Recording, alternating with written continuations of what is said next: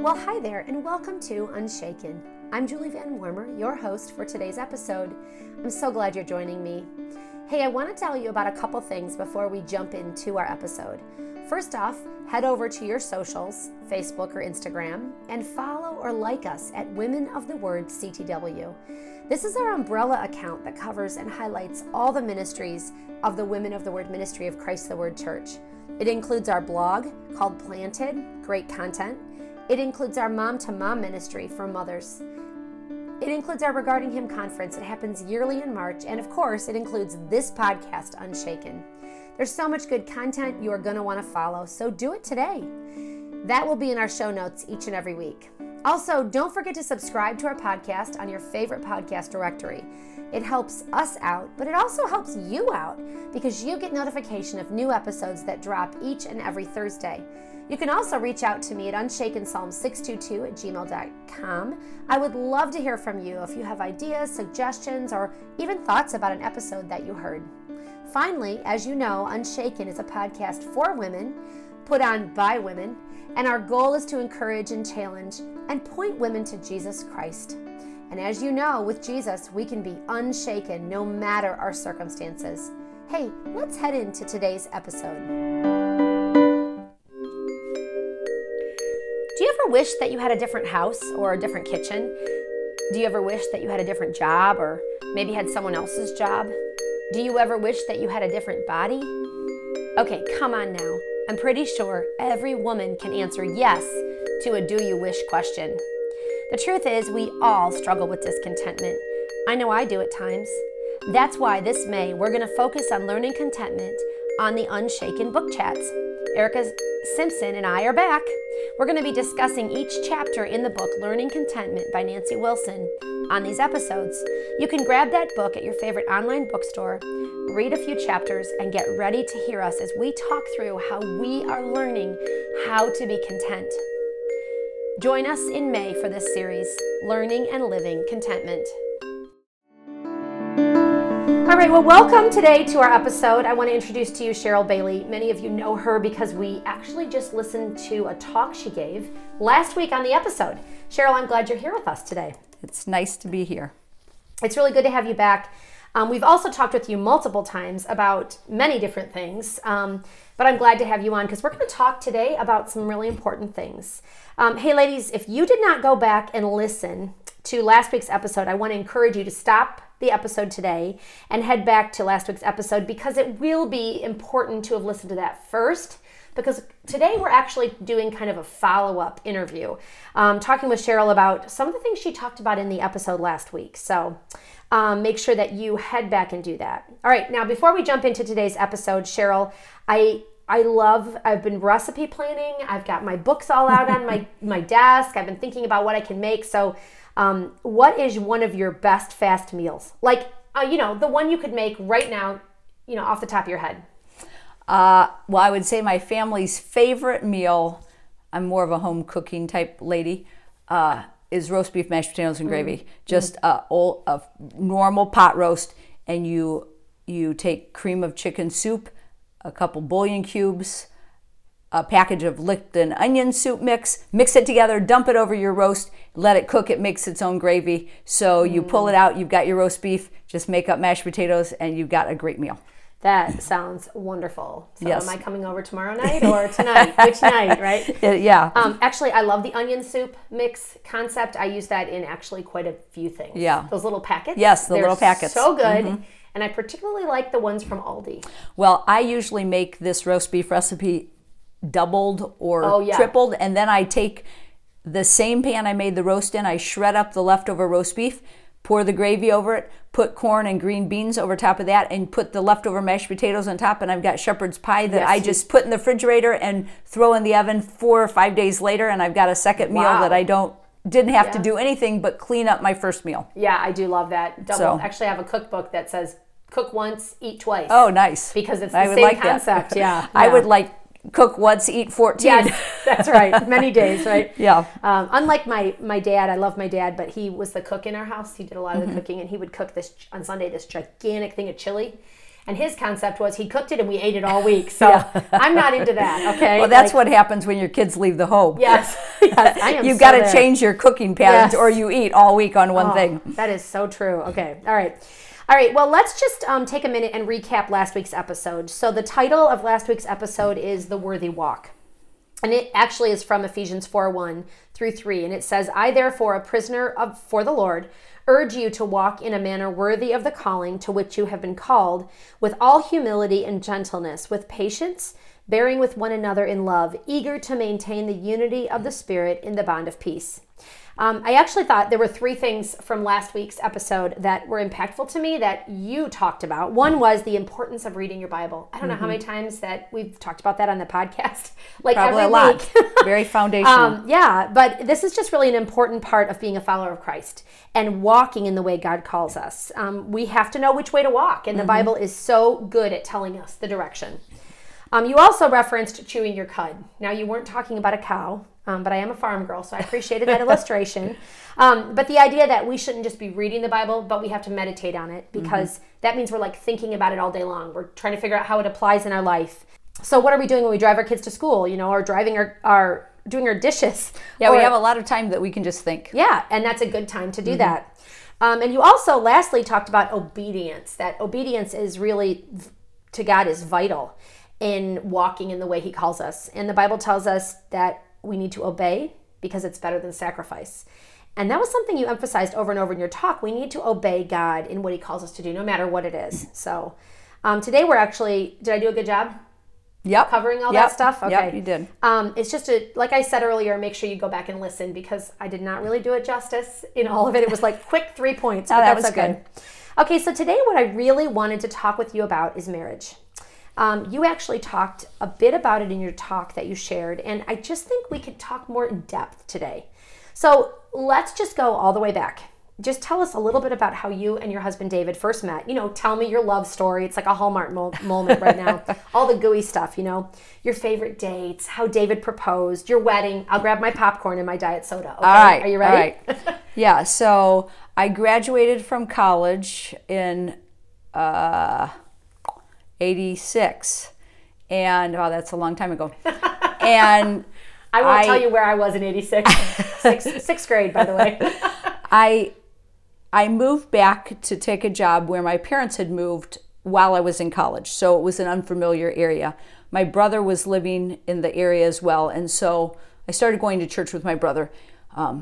They had a big singles ministry. Nice. And so I met David right off the bat. He asked me out for breakfast, and my brother then told me, David has a lot of girls that like him, so don't be thinking he's going to ask you out again. Okay. I was like, fine, that's fine. Anyway, he did ask me out again, and we started dating. Very creative date planner. Okay, he is. David was a very creative date planner, yes. We went on a lot of dates that were fun, into the city, doing a lot of, we were in Chicago area. Nice. Just fun experiences. We dated for a year, and then we got engaged, and that was kind of fun. He woke me up in the middle of the night. It was 2 days before Christmas, and I hear this, on my window, and in a second floor house. Oh my goodness. And I wake up, and there David is staring in the window holding big sparklers and grinning. And he says, "Get up." So I got up, and I had pajamas on, but I went into the bathroom and changed my clothes. And then I'm like, okay, I'll go down the front door. And he's like, no, out here. So I had to climb out the window and climb down the ladder. And he had hot chocolate, and we took a walk down about a half mile away. Like, what time are we talking? It was 2:38. Okay. So, and we get down to about a half mile away. There's a little creek. And he said, let's go down and look at the creek. There's snow all over the ground. It's in the middle of winter. It's probably beautiful. And he has a ring is dangling from a tree. Oh my goodness. And so then he proposed, and my brother said, if I would have known there was a ring hanging from the tree, I would have gone and snatched it. I was going to say, that is, I guess in the middle of the night you can do that. But yes. During the day, maybe not so much. Yes, he didn't know. So what did you say? Well, I said yes, clearly, Yes, my job took me to a town just past where he lived. And so I remember frequently just taking a little detour when I had to go to this other town and pass by his house, because when you're dating, your heart beats faster. And just passing his house was yes. amazing. Yes. That's great. Well, that's a fun story. It's always good to start there because, when marriages start, they usually start in that kind of a concept. Like it's just fun and flowers and fluff and cotton candy at the beginning until you get into it a little bit, right? And then maybe things gets a little harder. Yeah. Okay, I think every young woman listening, I should say this, I think every woman listening if they're married, had big expectations as how they were going to head into marriage. Often they're because of the world around us. Maybe it's watching our parents' marriage or another person we respect or how they do marriage. Or maybe it's just we read a novel and we think marriages look like what's in the novel. Or we watch a TV show and we think that's how they're supposed to be. And it's really interesting how our culture affects our expectations. So, Cheryl, what were some of your expectations going into marriage? And did your expectations actually meet reality? Well, my mom was sick from about the time I was in third grade, pretty much through the rest of my growing up years. So in many ways, I didn't see a typical marriage. I did learn very early in life, though, that observation was good and that I could learn a lot of things by watching people. And that has actually been something that has helped me my entire life. And so I identified people at our church that I thought had good marriages, and I watched them to see how they interacted, what they did, because I knew that this was somewhat of a struggle for me. Now, I grew up in a church, and yet, honestly, I don't ever remember hearing the word submission. Ooh. I don't remember hearing about respecting a husband. That does not mean it wasn't said. Maybe I didn't hear it, because I don't know that I always was listening. But I don't remember hearing that. But I knew in my head I needed a strong husband because I knew I would run over him if I didn't have somebody that was going to be strong. I think that was just something that God helped me to know, because there's really no reason why I should have known that. Wow, it's crazy. Here we are in an episode on marriage, and you're bringing up the S word already. If you're listening and you are thinking, no way, I do not want to talk about submission, I just want to encourage you to hang in there. We have a lot of good things to talk about today. And actually, the S word, which is submission, is not actually a bad word. I'm sure we'll talk more about this as we go on. And if you want to know more about that, head over to our Feminology podcast episodes that drop the first of each month. We've talked a lot about that as we've talked about what a woman is supposed to be, what God calls them to be. Okay, so I will agree with you, Cheryl. I never heard about submission either. I think, maybe I was deaf to it, but I don't even really remember it ever being a part of my growing up years. Yeah. In fact, at one point I remember talking with my mom and she said, I don't remember ever learning it. Like no one was pushing this in the churches. Right. I do remember looking at people's marriages, even when I was in junior high and high school, and thinking, they seem to really love each other. And I observed them, and I think that is really a wise thing you said, to be watching. We can learn a lot from other people. Well, even with having a mom that was sick, when I had a daughter, I thought, how do I raise a daughter? I don't know how to do that. I feel like I still need a mother in some ways. How am I ever going to raise a daughter? And yet observation and just looking at people really helped me in parenting also. Actually, that's the best way I've learned how to be a parent in general, is by watching people beyond me and see what they do. So, okay, so did you have children right away? And how did those play out in the early years of your marriage? We got married in October, and we moved. We got married in July, and we moved to Ohio in October. Prior to our move, I had been a social worker in Chicago, working in foster care. And most social work places want you to commit to a certain number of years. So when I moved and had to switch jobs, I did apply for some social work jobs, but because of that, we decided, no, I'm not going to commit to 2 or 3 years. So we ended up getting pregnant about 6 months after we had been married. And so, yes, we did have children fairly quickly after marriage. Well, probably those agencies wanted you to carry through cases. Yes, that's totally sense. understandable. Yeah. Mm-hmm. But so you decided, hey, so you got pregnant. Yeah. Now I'm going to be a mom. Now, habits are really interesting, how they form. I don't know if you have some habits, Cheryl, but I do. Oftentimes we realize... Only good ones. Oh, of course, yes. Sometimes we realize that we're forming a habit, or I'm sorry, we don't even realize we're forming a habit, but we really are. For example, one of my most common habits is to get up in the morning and I make myself a cup of coffee, a little bit of creamer, and I sit down with my Bible in my fuzzy red robe, and that's how I start my day every single day. Well, I do the same thing except for no fuzzy red robe and a bowl of Lucky Charms. Okay, no there coffee. We go. See, they're all good, right? These habits are all good. Okay, but I didn't realize what a habit that was and all the things that went with it until I had to do an 8-hour fast. And so I did that overnight, obviously, and I had to go in and get blood work done as soon as the place opened at 8 a.m. Could these places not open at 7? That would help me out. But anyway, so I did that and realized, wow, I miss my coffee. And everything felt out of order that morning. So I'm guessing there's probably some habits that we form in marriage. So what are some habits that you formed early in your marriage? Like we said, maybe some of them were good and maybe some of them were not so good. And how did these affect your marriage then? I think some good habits. We both came from homes. Well, I came from a home, like I said, with my mom being ill, so we didn't have a lot of people into our house. David's mom had people over. I loved having people over, and so that was something I wanted to do. So that was right an off easy the one bat, to pick up. yes, we had a habit of showing hospitality to people. Both of us had grown up seeing the United States and going on vacation. That was a habit and something that we viewed as valuable. And so, every year we would go on vacation. Great. Now, those are some positive things, but yes, it is very easy to fall into bad habits. When we moved, our income dropped really dramatically.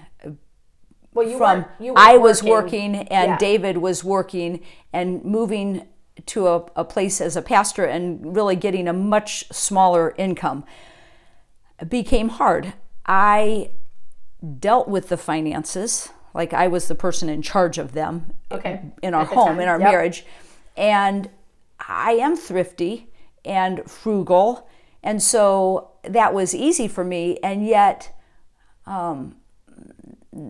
there was good things about David. He was more of a spender, but he was also more generous and willing to give. So that need for watching our spending, because we didn't have much of an income, and my being thrifty and wanting to created a habit, some bad habits in our marriage, and that created conflict. Yeah. And that's probably something relatively common for most marriages. Finances are a big part of conflict in marriages, for sure. Yes. I would say another one was I came from a home where everything was kind of brushed under the rug. There was clearly conflicts, but it was never dealt with. Yeah. David came from a home that was loud and abruptive type conflict. I remember the first time, it was actually prior to our getting married. His family had gone on vacation out to the ocean, and I had gone along, and he and his sister got into an argument about something that was real. It was a biblical issue, but it went on for about 3 hours, and there was a lot of yelling and noise. I sat opposite the door out of the house, and all I wanted to do was escape that house. I had no idea what to do with this kind of situation. However, I did see their family also resolve conflict and show love to one another, which I felt was good. Well, and I think it's interesting what you just said, because conflict doesn't mean you always have to yell. Right. You don't have to yell and be angry. And sometimes, in my mind, I view conflict like that. So conflict can be you just have to bring it out and talk about it, right? Yes. Whatever the issue is. Yes. So I actually have grown, in all of these years, to recognize conflict is good. It's necessary. But we don't have to have sinful conflict. Right. We can have conflict that is productive and not sinful. I think it's interesting how families grow up differently, like couples. They really do. They have different homes. I just remember a very specific time, my first Christmas with my husband. Well, I was actually engaged. And it was so crazy to me how different our Christmases were. And just such a simple thing as how they handed out gifts. So like in my husband's family, they handed out gifts. Everybody got their gifts. You had like a stack. And I was just engaged. I don't even know if I was engaged. I think I was. So I had a gift, you know. And in my family, you get a gift and someone gives it to you, you open it. So what did I do? Started to open it, you know. And Bill's like, no, you have to wait. I'm like, oh. So I put it underneath the chair. No big deal. Nobody even cared. But that's just a simple thing about how different. Oh, yes. I had big plans for our first Christmas, too. Oh. And they didn't come out the way I had anticipated. Isn't that so true? Right. Yep. Okay, so this is kind of where we're getting into some of the nitty gritty of marriage, because you start out, like we talked earlier, you know, it's the cotton candy, bubblegum feel of, you know, the Lucky Charms feel of marriage is the beginning. And oftentimes a few years in, and, you know, and then all of a sudden things start to get real. So, you know, maybe 10 years in, I don't know, it could be 2 years in. I mean, it could be a month. Well, actually, it was about 10 days in, they got real for us. Oh, okay. What happened 10 days in? Even on our honeymoon, I remember having a conflict. I don't remember what it was about, but I remember having a big fight, even on our honeymoon. But yes, I agree. A 10-year mark is a big point in a marriage. So how did you and your husband deal with this kind of marriage, this spot in marriage, you know, the nitty gritty of it? You're raising kids, you're both, you know, he's working full time, all those things. Yeah. Well, I think, you know, those bad habits that you form may not be as intrusive in the beginning, but over time they become more and more a part of who you both are. You develop responses, and that actually hinders communication. You know, so I could say, hey, you spent money here, and immediately David would be defensive. Sure. And vice versa, something about me. Those bad habits oftentimes make me not communicate well or not think about the other person's perspective. I'm only thinking about my perspective. So over those first years, I think we became closed off to each other in some ways that were really not good. Because of the habits, and in some of the ways I even think we became hostile to one another. I would say it was probably about the 10-year mark that my mother-in-law said to me that my relationship with David was adversarial. Ooh, ouch. Yes, this was a courageous statement for her to make, and I'm thankful for her courage, because God used those words to help me to think about my own sinfulness within our marriage. And I decided that if the area of conflict did not have eternal significance, that I was going to try to not fight and argue about it. That I for sure wasn't perfect in this. I fought about things that did not have eternal significance, but it made me realize, okay, being adversarial means I'm against the person. Yeah. There was a hostility in that I knew wasn't good, and I didn't want that. I knew that was not how God designed marriage to be. Right. So I really did seek God to help me to think, okay, is this a battle that has eternal significance, or is it just about what I want or my rights or what I think is good right now? And there are things that have eternal significance that I needed to have conflict over. Yeah. But we had got to the point that we had conflict about everything, you know.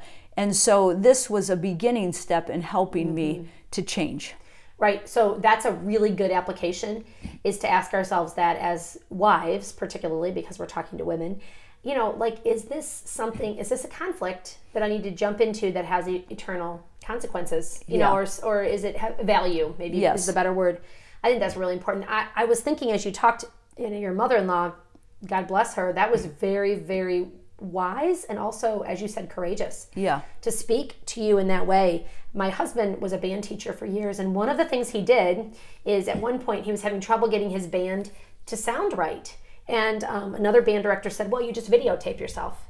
And so my husband set up a video recorder in the back of the room and videotaped himself, and was completely shocked at how he was responding to kids. He said, oh, I see what the problem is. I'm not doing this like a teacher would. He was getting kind of frustrated, maybe a little angry here and there, and so it was super helpful. So your mother-in-law was kind of your video recorder. Yes. And I know that was probably very hard for her to say. Yes.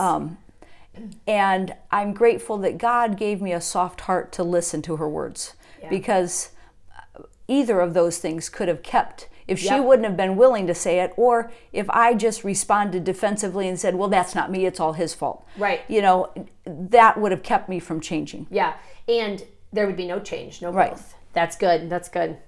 What happened when your kids, so your kids grew 10 years in, now you got 10 years later, your kids are growing up and they're moving out of the house. So what happens now? This is where I'm at. I mean, I have an 11-year-old, but I have 2 kids out of the house, and who knows, in the next 5 years, I'll probably have 2 more. Yeah. So by the 10-year mark, that was, my kids have a 10 years between the 5 kids. So by the 10-year mark, I was at about a newborn to a 10-year-old.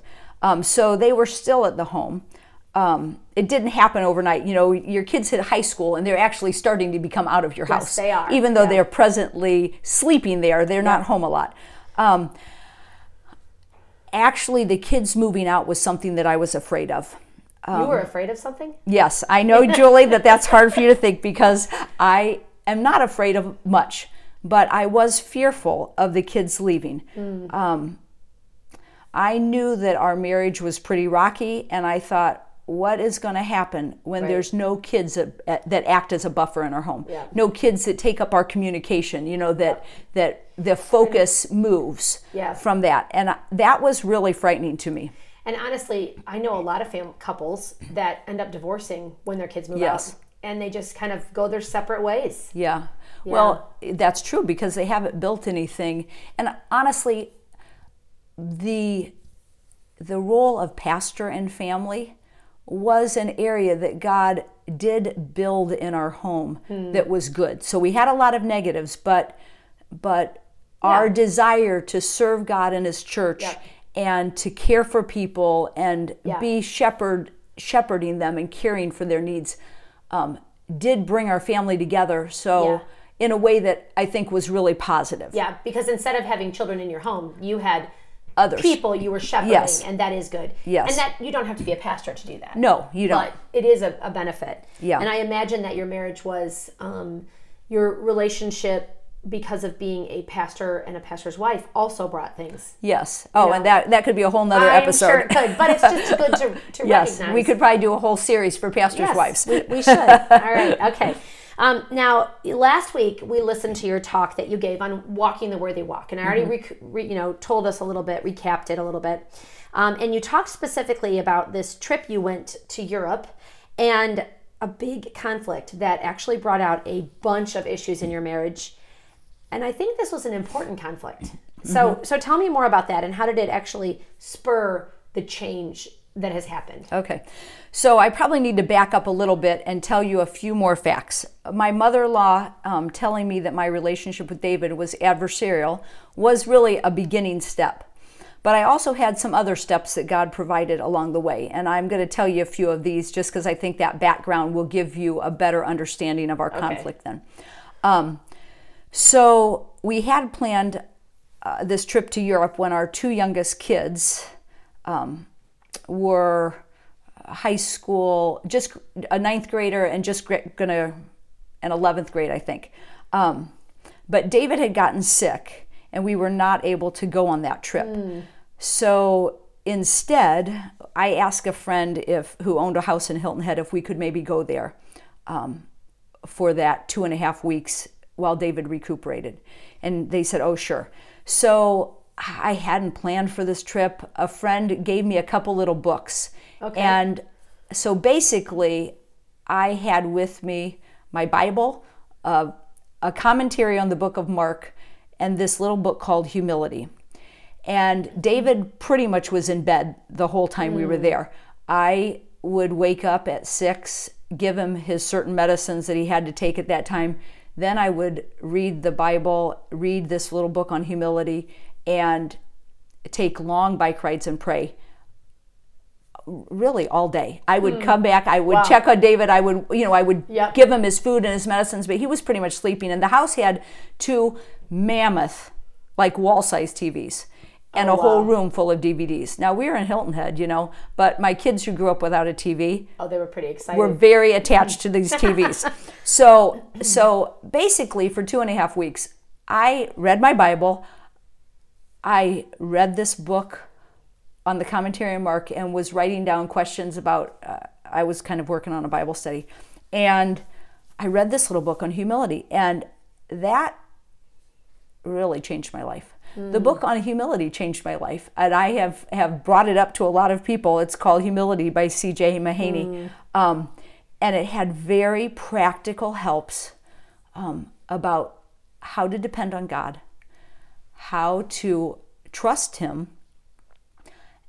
And I began praying in the mornings before I got out of bed that God would help me to depend on Him for the specific things that I had that day. And I named the specific things. That was one of my takeaways. Another takeaway was God is at work in people. And if they are a believer, you will see evidence of the Holy Spirit in their life.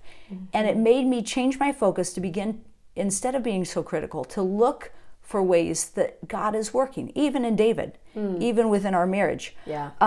And really, that vacation changed my life. And I know you may think I'm exaggerating, but I am not. I like to travel. I would not change that time to go anywhere in the world. That was that impactful in my life. Wow. So that was one step that God used. Okay, can I stop you for a minute? You know, you mentioned this book, Humility by C.J. Mahaney, and we're going to put that in our show notes because I think you're not the only person in my life recently who told me about this book. It's actually sitting on my desk. It's because I tell everybody about yes, the that's book. quite true. And so then they're like, Cheryl told us now. But next week, actually, just giving everybody a little heads up, a little commercial break. Yeah. Okay. Next week, we are actually going to talk about this book in our podcast. Oh. So I'm interviewing somebody who's going to talk about how impactful this book was to her. Oh, great. So it's interesting. I did not plan these, just Yeah, so you know. yeah, This that's is just cool. how God works. So it is helpful, and I appreciate that you're sharing that you wouldn't change those weeks because I think that's so important that we see God at work even when things don't look like we want them to look. Yeah, it was so impactful in my life. A few months later, I came to another step, I would say, in this process, and I knew for years David had made side comments about head coverings. Okay. And I easily brushed them off. You know, I'm pretty submissive. I do what David says. He's never really come out and directly told me I needed to wear a head covering. You know, is that really for today? It doesn't look like it. Couldn't it be cultural? You know, I had all these thoughts in my head. Sure. Well, a couple months later, after this time in Hilton Head, I began thinking about this. And God began saying to me, well, maybe you should wear a head covering. Even if you don't necessarily believe it's right. You are to honor your husband. And I resisted for a while. I don't like drawing attention myself. I don't like, I think, what, all kinds of thoughts going in my mind, and yet I couldn't shake that thinking. And knowing that, yes, maybe David hasn't come out and directly said, I want you to do this, but it was clear he did want me to do that. So I began wearing a head covering, and that was hard. And yet I felt like that was an obedience to what God had told me to do. Right. I just wanted to put a little caveat in here that we all have different things that our husbands are asking us to do. And, it's really important, as you said, we're just not really obeying our husbands or respecting them by following their lead or doing what they've asked us to do and submitting. We're actually doing it to God. Yeah. Which I think is what you've been saying. Like, this is important to remember.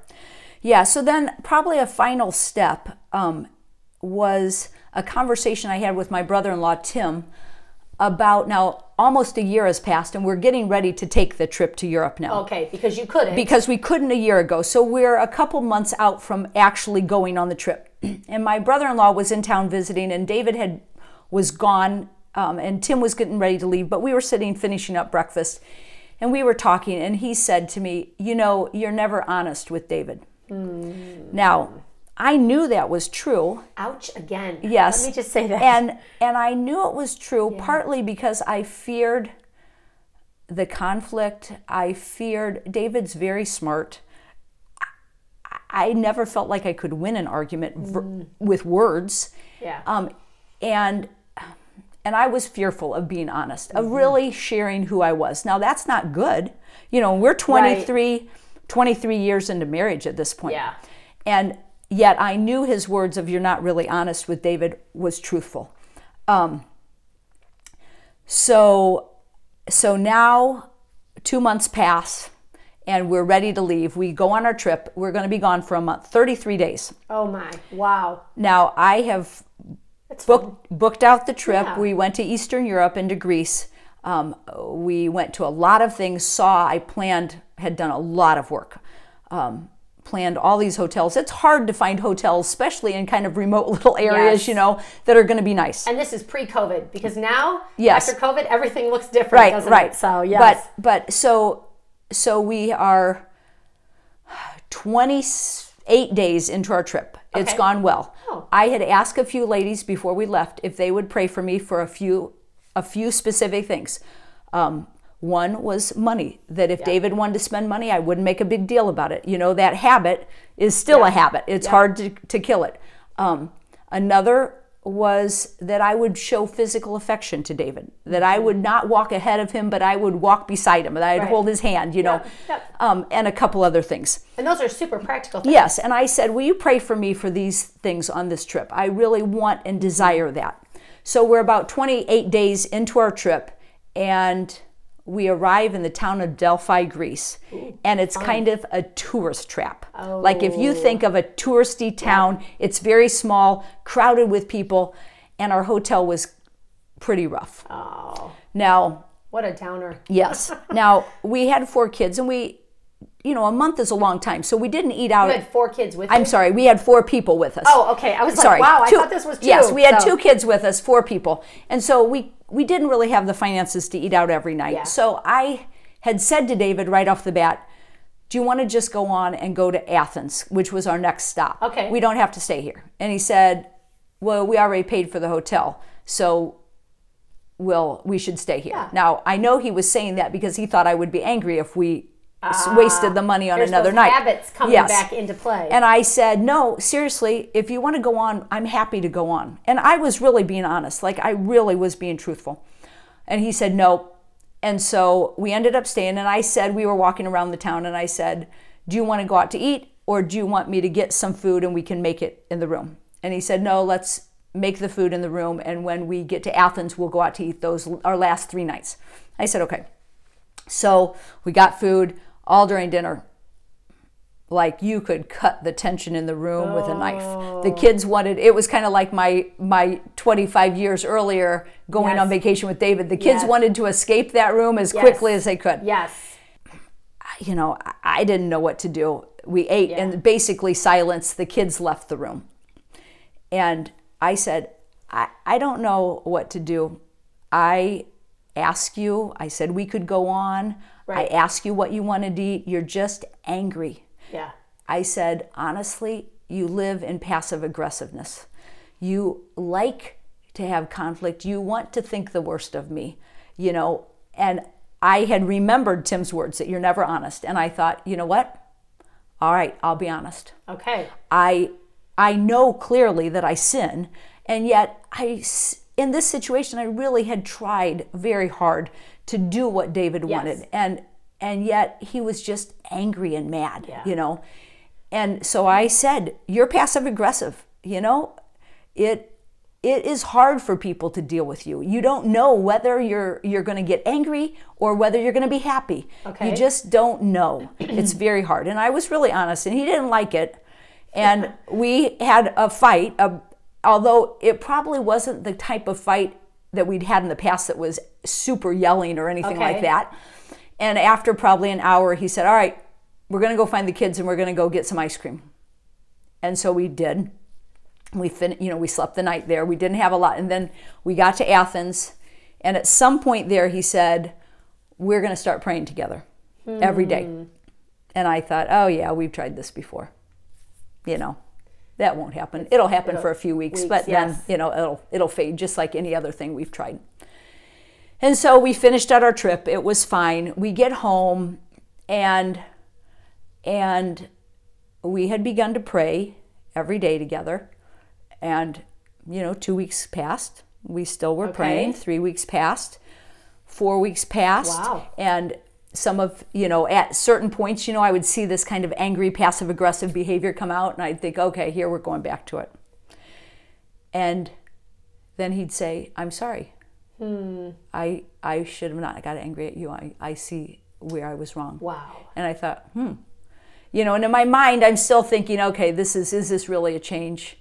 Right. Is this really going to a long haul? Yeah. Yes. But we kept praying, and God was softening both our hearts. And one plug to praying every day is it's very hard to have conflict if you pray every day. Now, you can say, yes, I pray with my husband, but if you are not consistent to pray every single day, then you have conflict. You just don't pray that day. Right, But right. if you're saying I'm going to pray every day, you actually learn to deal with conflict quicker, because it's very hypocritical to come to God in prayer when you know you can't stand your husband. Right. I understand that. So time passes, and we did keep praying.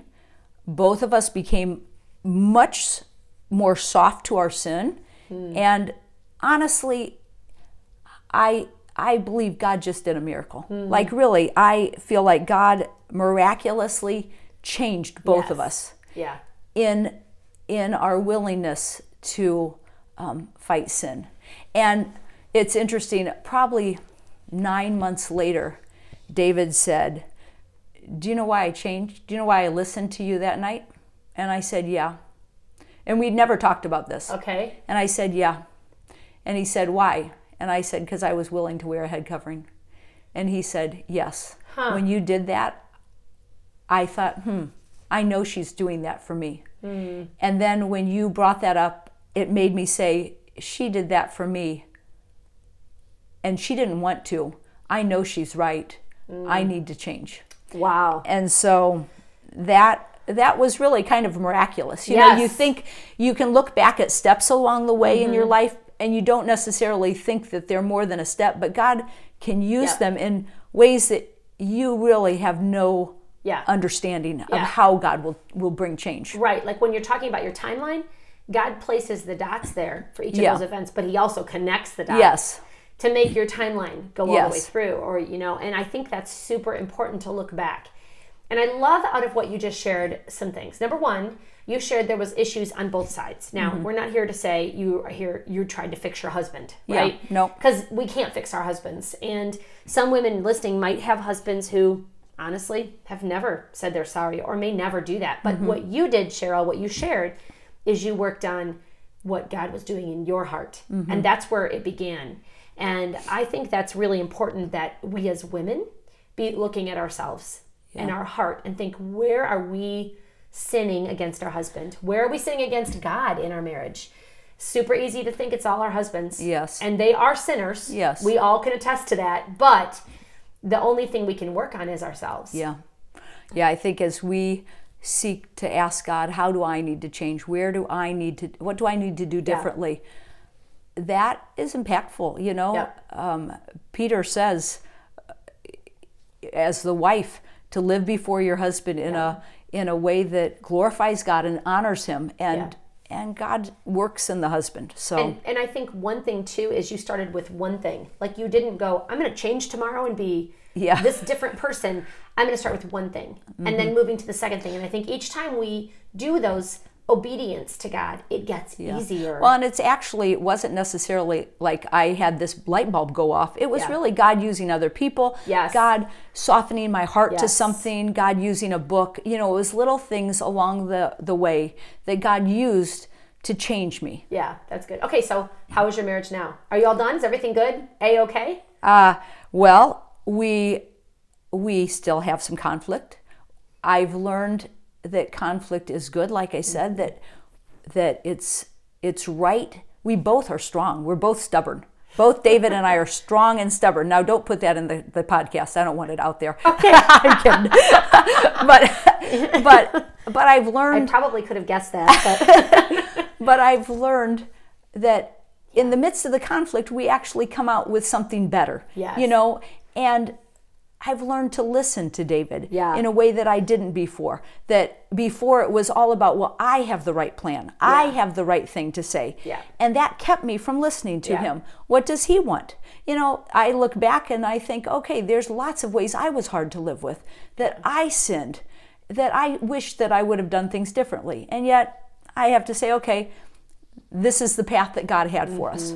And so now I do try to help young couples who are in marriage early in their marriage to say, hey, have conflict. Yeah. Don't be sinful in it, but realize that conflict can be good. And I just wanted to repeat again, conflict isn't necessarily yelling at each other. Right. And in my mind, I think conflict is, two people just yelling and screaming. That's actually sinful conflict. Yes. We can have conflict where we talk, like, maybe we just have a good conversation, and maybe it's scheduling some time to talk about something, because especially if you have a busy life, sometimes you have to say, I do that with my husband. Can we sit down and talk about this tonight? Because I need to talk with you about this, and set it aside for that few hours. I just think it's good to remember that conflict, sin can get into that conflict for sure. Well, and sometimes, like the home I grew up in, where it was kind of brushed under the rug, we think, well, if we don't deal with other side of it. We don't really have conflict. But that's not true. You actually build up a lot of resentments and hurts and a lot of things that eventually explode. Yeah. So either way, there's problems. Yes. You have to keep in the middle where you're doing it in a godly way. Yeah. All right, Cheryl, that was great. I'm done with my Hallmark movie. I'm going to put my popcorn down, right? But now that I'm glad we were able to hear all of those things. But honestly, everybody who is married really should never stop working on our marriage. I think you and I would probably both agree. Yes. We never should stop praying for our husbands. And we're probably 10 years into praying. And I would say we pray almost every day over the last 10 years. Like even when I have been on a trip away from my husband, we'll call and pray on the phone. We clearly have had some misses, but pretty much we have been very consistent in making this really a foundation. And I know there's a lot of people who don't pray together, but I have found that it has been very good. A great tool that God gives us for a whole bunch of things. Yeah. So never stop praying for your husband or together. Yes. And never stop communicating or never stop saying you're sorry. Like there's a lot of things we should be doing. Well, and keeping a heart that's soft towards God. And, when you read the Bible, don't resist when the Holy Spirit's prompting you. Because if you keep resisting, pretty soon He won't prompt you anymore. Yes, that's right.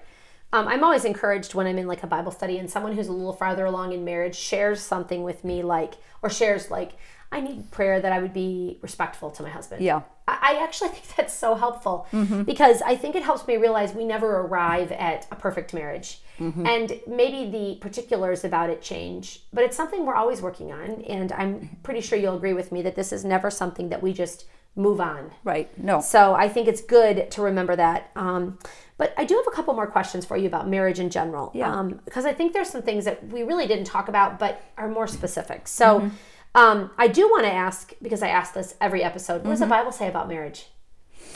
Well, clearly the Bible says marriage is good and that God designed marriage. He wouldn't have used marriage as the picture of Christ and His church if He hadn't chosen marriage for us here. And all through Scripture, we see so many different marriages. Yes. Marriages that are bad, marriages that are good, marriages that where all different types of things take place. I think about Ananias and Sapphira, who was a picture of a bad marriage. Of Sapphira should have said no, when asked by Peter, "Is this the price you paid?" But she didn't. I think about Abigail having a hard husband, and yet hearing what her husband said to David and saying, "No, we're not going to give you any food," and her saying, "Whoa, this is foolish," and stepping in. That was a picture of a godly wife. Yeah. And I like Priscilla and Aquila, who fled Rome because of persecution and then were tent makers. And Paul came and worked alongside them for a number of years. And what a picture of a godly couple who served God together. Yes. And I like that picture. Okay, so another example, I think in my marriage, we we did have a lot of hard things. And I think that, like I said before, God let David and I have a real focus on ministry and caring for people that brought great things into our home. So marriage began with Adam and Eve, and I think there's an important detail in the picture of Adam and Eve when they were created. Genesis 2:24 says, "That is why a man leaves his mother and father and is united to his wife, and they become one flesh." And many marriages, mine included, do a lot of things that seek to separate what God has created to be joined together. And this can be hard because we're breaking apart what God has said. Marriage becomes one flesh, and it's really kind of mysterious. I don't know how that happens, but we see it in godly Christian couples. And yet so many times we're adversarial, we're divisive, we're seeking to go against our husband. We undermine him to the kids. And we may not even do that verbally. Yes. We might do it in our brain. Yes, that's true. And yet God says, I have created in marriage one flesh. That's why people get divorced, because they think, oh, well, doesn't matter.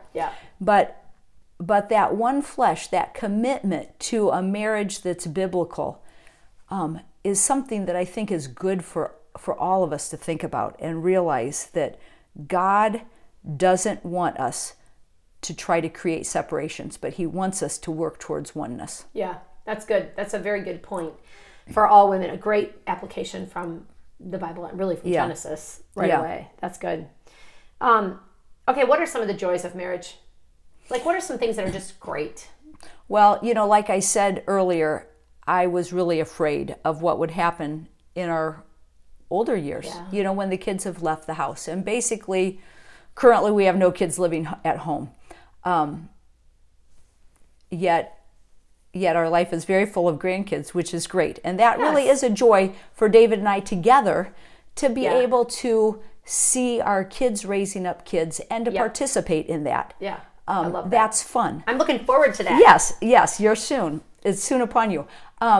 Another thing for David and I, we both like the outdoors. And so we take a lot of walks, and we have learned to talk. And that's something actually I never thought would happen. And so that has been a fun, joyful thing to just, last year, it was the whole year round, winter and summer. We walked about 5 times a week. This year's been a little different. My husband's ankles have been acting up, but we take a lot of walks and just can talk. I remember having to write down one of my hobbies, and I wanted to write down talking. I'm not sure that it's really a hobby, but for me, it feels I wonder like if it would be on Bill's list of hobbies. I don't know, but that's funny. Yeah. Yes. I mean, walking sounds better. But while you're walking, you're doing talking, and that's communication. And we really have enjoyed, that trip. Our trip to Europe was kind of our first adventure outside the country. And we've learned to enjoy going to cheap places that are unique and not very touristy, and that's been fun. Yeah, that's great. Yeah, because I think God has been good to show me some of the things that I was sinful in our early years of marriage that at the time I wouldn't have said they were sinful. Right. And sometimes now I'm embarrassed by those things, and I think, whoa, David saw all that. Yeah. And he could have just said, forget it. Right. But he didn't. Yeah. And that was a good thing. And it actually brings about great joy in your marriage when you realize, okay, this person knows me, all the bad as well as the good, and still wants to keep growing. And God does keep growing us in love for one another. Yes. Yeah, that's good. Like, we're here for the long haul. Yeah. All the way. I love that. Okay, so if I ask you the joys of marriage, you know my next question, right? What sorrows, hard things, or what are some of the hard things of marriage? Because sometimes we don't, we need to think about those and know that that's actually common to some degree. Yeah. Not that it's all okay. Well, I think one of the hard things is you start and end with one person. Yes. You know, that can be a joy too. But it can, yes, of course. You see these people who've been married 60 years and they actually act like each other, you know? Yes. And there is great joy in that. But it's also hard, you know? We live in an age where it's easy to discard things. And definitely. It's hard to keep plodding along. You may keep going through the same sins. Your husband may not change in some area that is really bothersome to you. And yet you bear with him because that's what love does. And so those things can be hard. I think that it is good for us to keep investing in our marriage in the midst of hard things. And sometimes that's really hard. You know, there's seasons where maybe you give a lot more than your husband. And then there's seasons where maybe he's giving more than you. But if you're in a season where maybe you feel like you're just giving and he's not, it's hard to keep going. And yet God calls us to keep doing that, to keep giving up what we think we deserve for the good of your husband and the good of your marriage. And the example that God has used marriage to be in the lives of those around you. Yes, that's great. Okay, what about some of the sins that we should be aware of in marriage? And I don't mean just specifically related to marriage. Sometimes we don't even realize that sin is creeping in, like we talked about habits. The Bible talks about how sin is crouching at the door, you know, wanting to have you or seize you. I think it's important to think about this in marriage because I know that for me, I've had sins creep in and I didn't even realize them until the Lord opened my eyes to them, or maybe I had a conversation with my husband and that helps too. But so what are some of the sins women should be aware of? Well, I think a big one is comparisons. Either my comparing myself to other women and thinking, oh, well, my husband would probably like me to do that or this. Or my comparing my husband to other men. Either of the, you know, really comparisons are just detrimental to your marriage.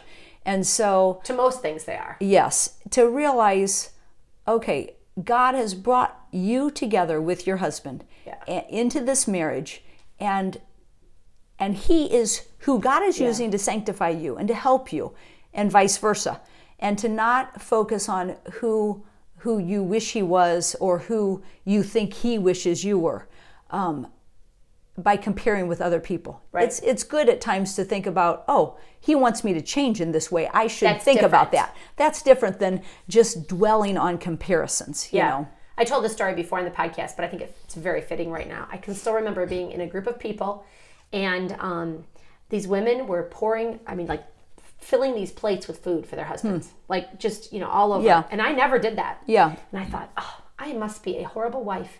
This must be what you do to be a good wife, you know? And so after we got home that day, he'd already gotten his food. We were all sitting and eating. And I just consistently, the rest of that evening, just thought about how bad I was as a wife and all the things I was doing wrong. And I remember I thought, I think I know the Lord prompted me to talk to him about this. And I said, I'm really sorry that I don't get your food. And he looked at me and he said, no way, I want to pick my own piece of meat. And I still remember that. And that was me comparing myself. Now, see, I was the person that was making my husband's plate of food, but this is why I made it. We would be at a potluck and everybody would be talking to David, and we would get home and he'd say, I'm starving, I didn't eat anything. So it was merely selfish on my part. I didn't want to have to make more food when I got home. Well, there are lots of reasons, and we don't know them all. And that is a great example of not comparing. Because, you know, and communicating about what's going on. That's huge. Okay, what else do you have? I'm sure there's more sins we should be aware of. Well, we touched on it a bit, but, you know, it's not our job to change our husbands. God is the one that brings change to a person's heart. It's the Holy Spirit that brings conviction of sin. Does that mean we never bring up a sin to our husband? No, it doesn't. But a constant nagging, a constant, you know, a withholding of love because he's not doing something we want. Ooh, that's just manipulation. You know, it is not our job to change our husband. It's our job to fight our own sin and change us. And yet, oftentimes women think they should be changing their husband. That is a really good point. I think another one is letting our emotions rule us instead of God's word. We can do that by just, you know, having our emotions flood out of us and say all kinds of things and then we come back and say, oh, well, I didn't really mean that. Right. Well, the truth is we probably meant it because we said it. Yeah. Instead of realizing that God says we're to control our emotions, that our emotions aren't always honest, that God's word is what is true. And that is what should guide us in our marriage relationships, not what we feel or what we are thinking at the moment or what our emotions are telling us. And you know how last week in our episode you talked about chewing your cud? Mm-hmm. And I think this is a great way to do that because our world tells us it is okay to let your emotions lead you, and that if you feel something, you should just follow that lead. And so if you're feeling mad at your husband about something, you should just tell him and then just be mad. Yeah. When chewing our cud means we're taking that verse, whatever verse it is, and there are many, but maybe we just take the love chapter that talks about what love really is. Yeah. And we just review it over and over. Love is patient. Yeah. Okay, I need to be patient with my husband when he drops his socks on the floor again, or whatever it is. We need to chew the cud of God's word every day, which is not my words, but really your words just replayed. Okay. I'm sure they were someone else's before me. That's right. And that's true. So what about the S word? Okay, I'm putting air quotes around it. Yes. Do we even want to say it?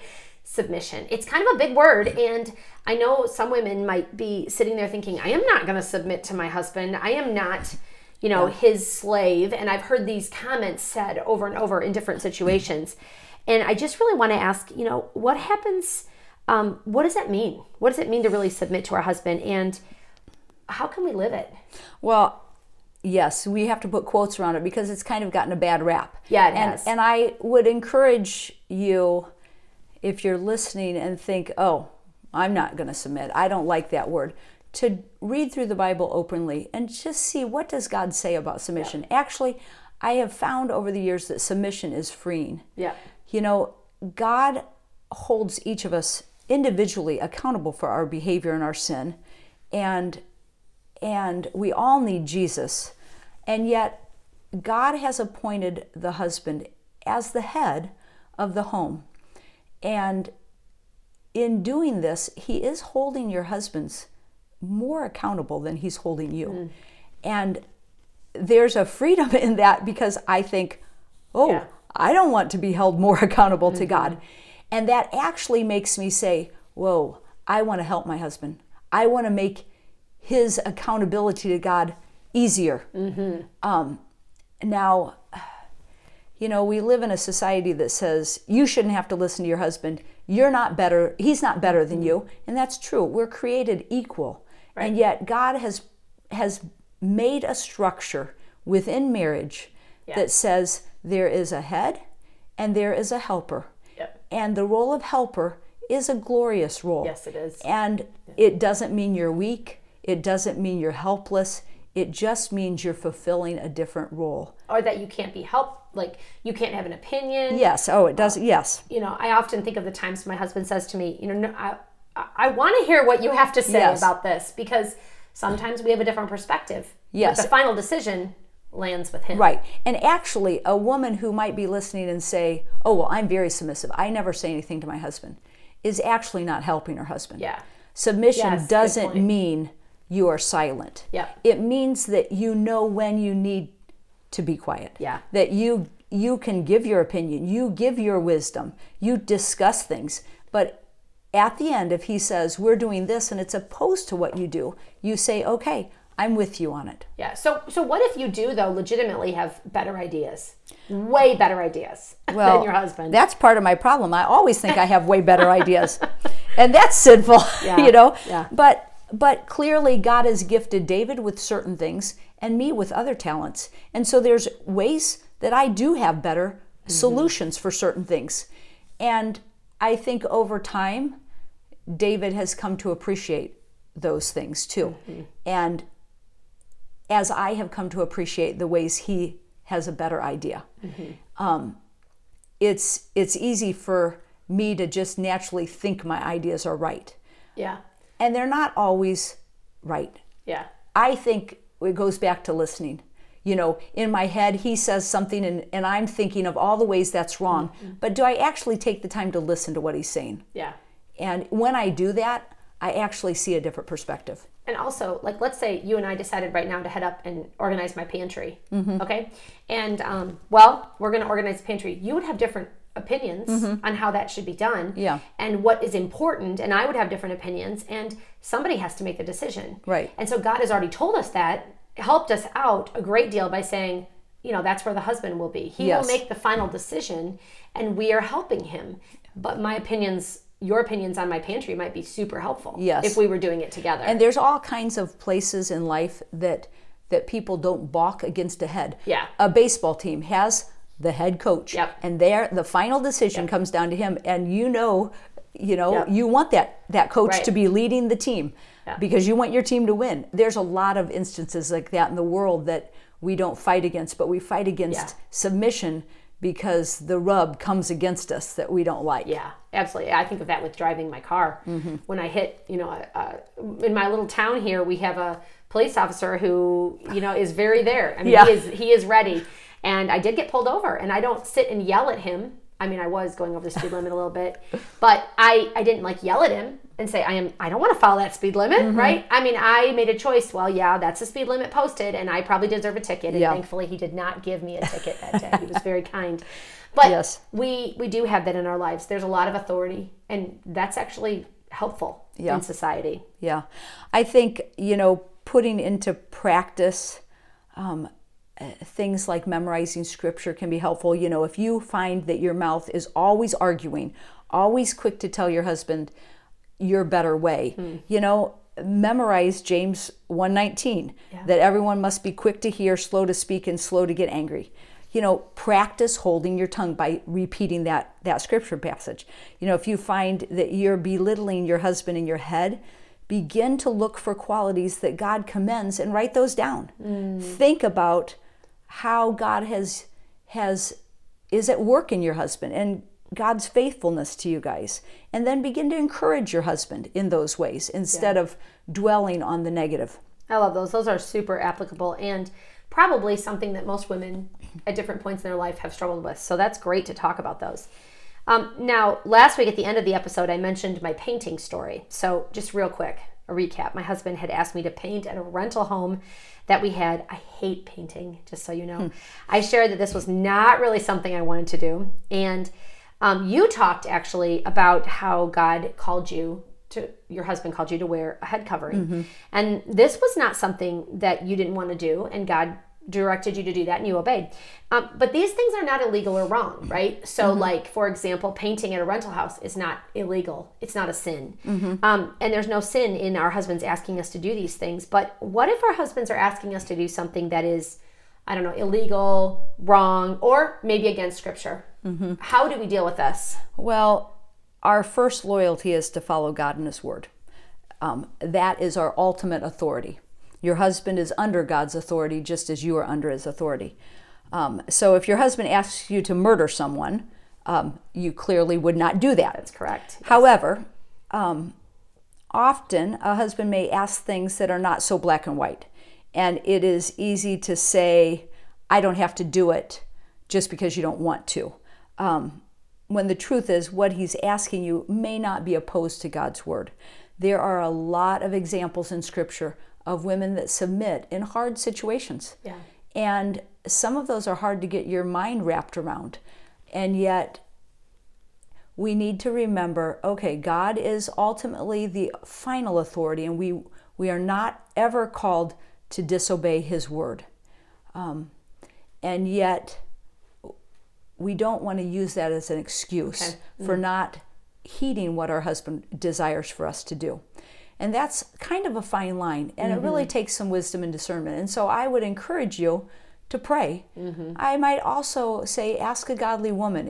If you're struggling with something that your husband is asking you to do, ask a godly woman if she feels like that is against what God's Word says. I think that's good advice. So, yeah. I know a lady who is still in our church, and her husband has passed away a number of years ago, but he was not a believer. And he told her she could go to Sunday morning church, but he didn't want her going to anything else. No Bible study, no Sunday night church, not helping in Sunday school. And one point, she was very respectful and really did honor this wish of her husband's. He was not a believer. He was not a believer. Okay. No, and he didn't come to church. And once we were doing Vacation Bible School, and we really needed another teacher, and this lady was a teacher by occupation. And David, my husband, went to her husband and said, "Could your wife help us this week in Vacation Bible School?" And he said yes, and she did.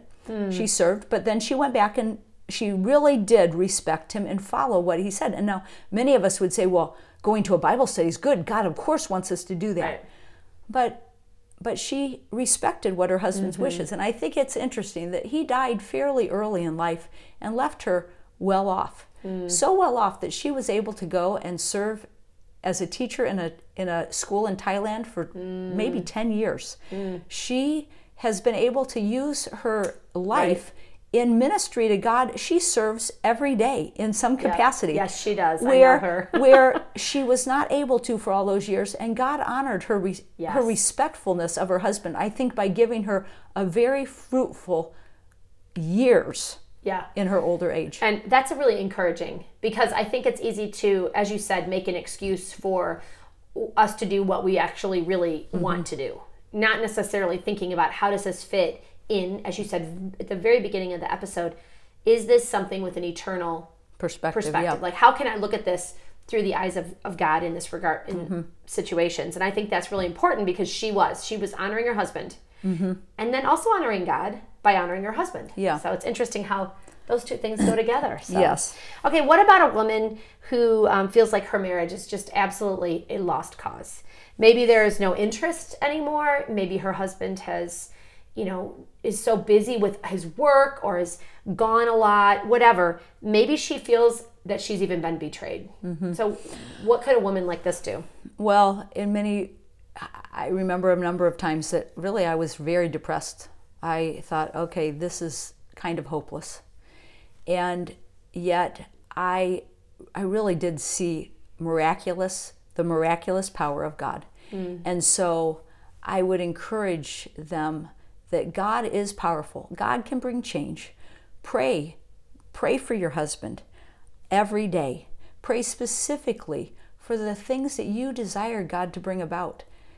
Think about God's word. What does God say about a biblical marriage? And then pray that God will do those things in your marriage. Don't pray selfishly, but pray specifically for the things God desires. We know what the word says. Read it and then pray for those things and trust that God will work. And I'm sure that this lady it was probably hard for her to not go to a Bible study when she wanted to. And yet she trusted God, and God in the end really provided kind of miraculously for her. And we serve a powerful God. Yeah, I agree. We might also have some listeners in another situation. What should a woman do if she is a believer and loves God, but her husband is not? I know there could be many reasons or situations surrounding this, and we don't have time on this podcast to talk about every individual situation, but what are some principles that a woman in this situation should do? Well,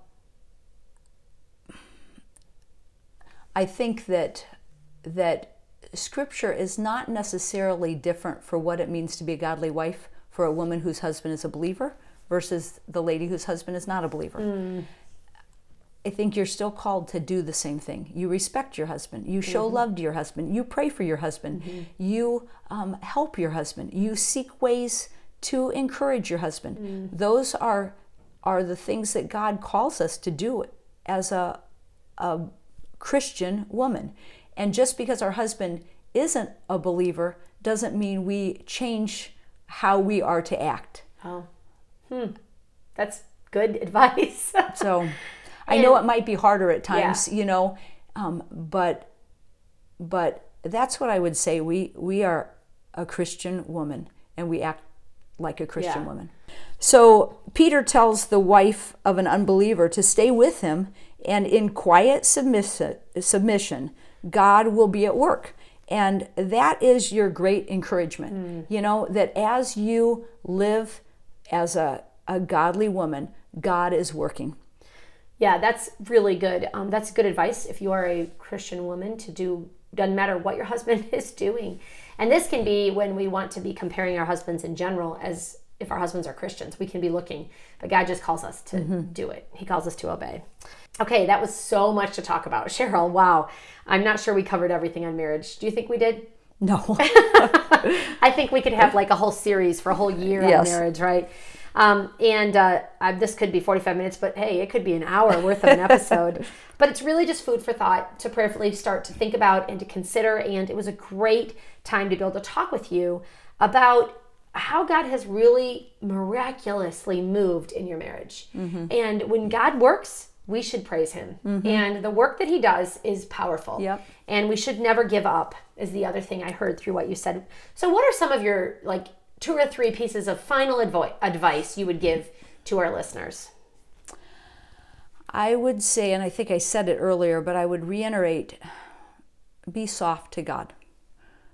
It's easy to be defensive.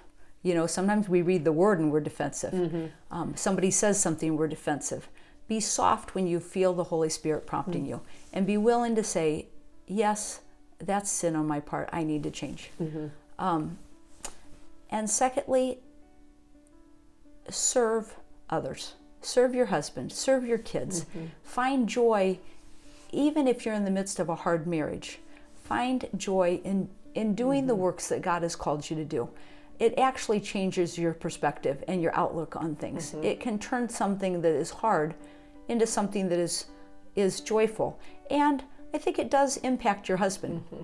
I think, and those are great. I have 2 that I want to add. Can I add my 2 Sure, pieces yeah, of you advice? can add as much as you want. Okay, so here's one. Be interested in the things your husband's interested in. I have watched many women who are irritated that their husband, likes to, go hunting.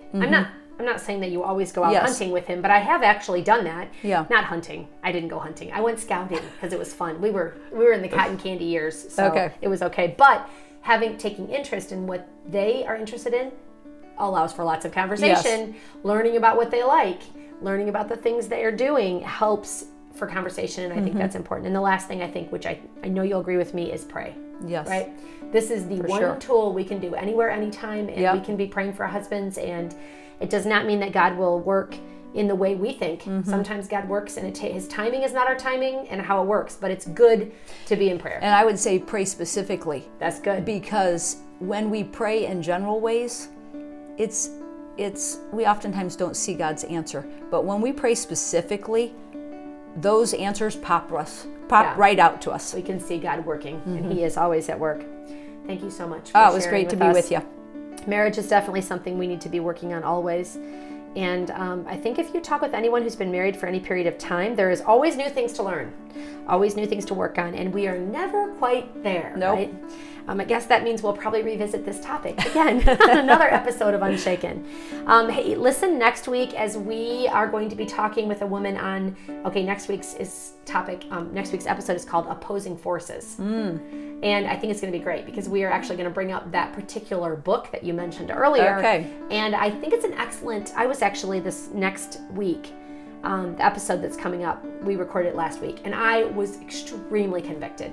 This is why I want to quit doing podcasts, because I keep getting convicted every week when I talk with people. But really, it's very good, and I think it will be helpful to anyone listening. So please join us next week for that. And remember, when everything around you is shaken, you can stand unshaken because of our rock and our fortress, because of God. Until next time.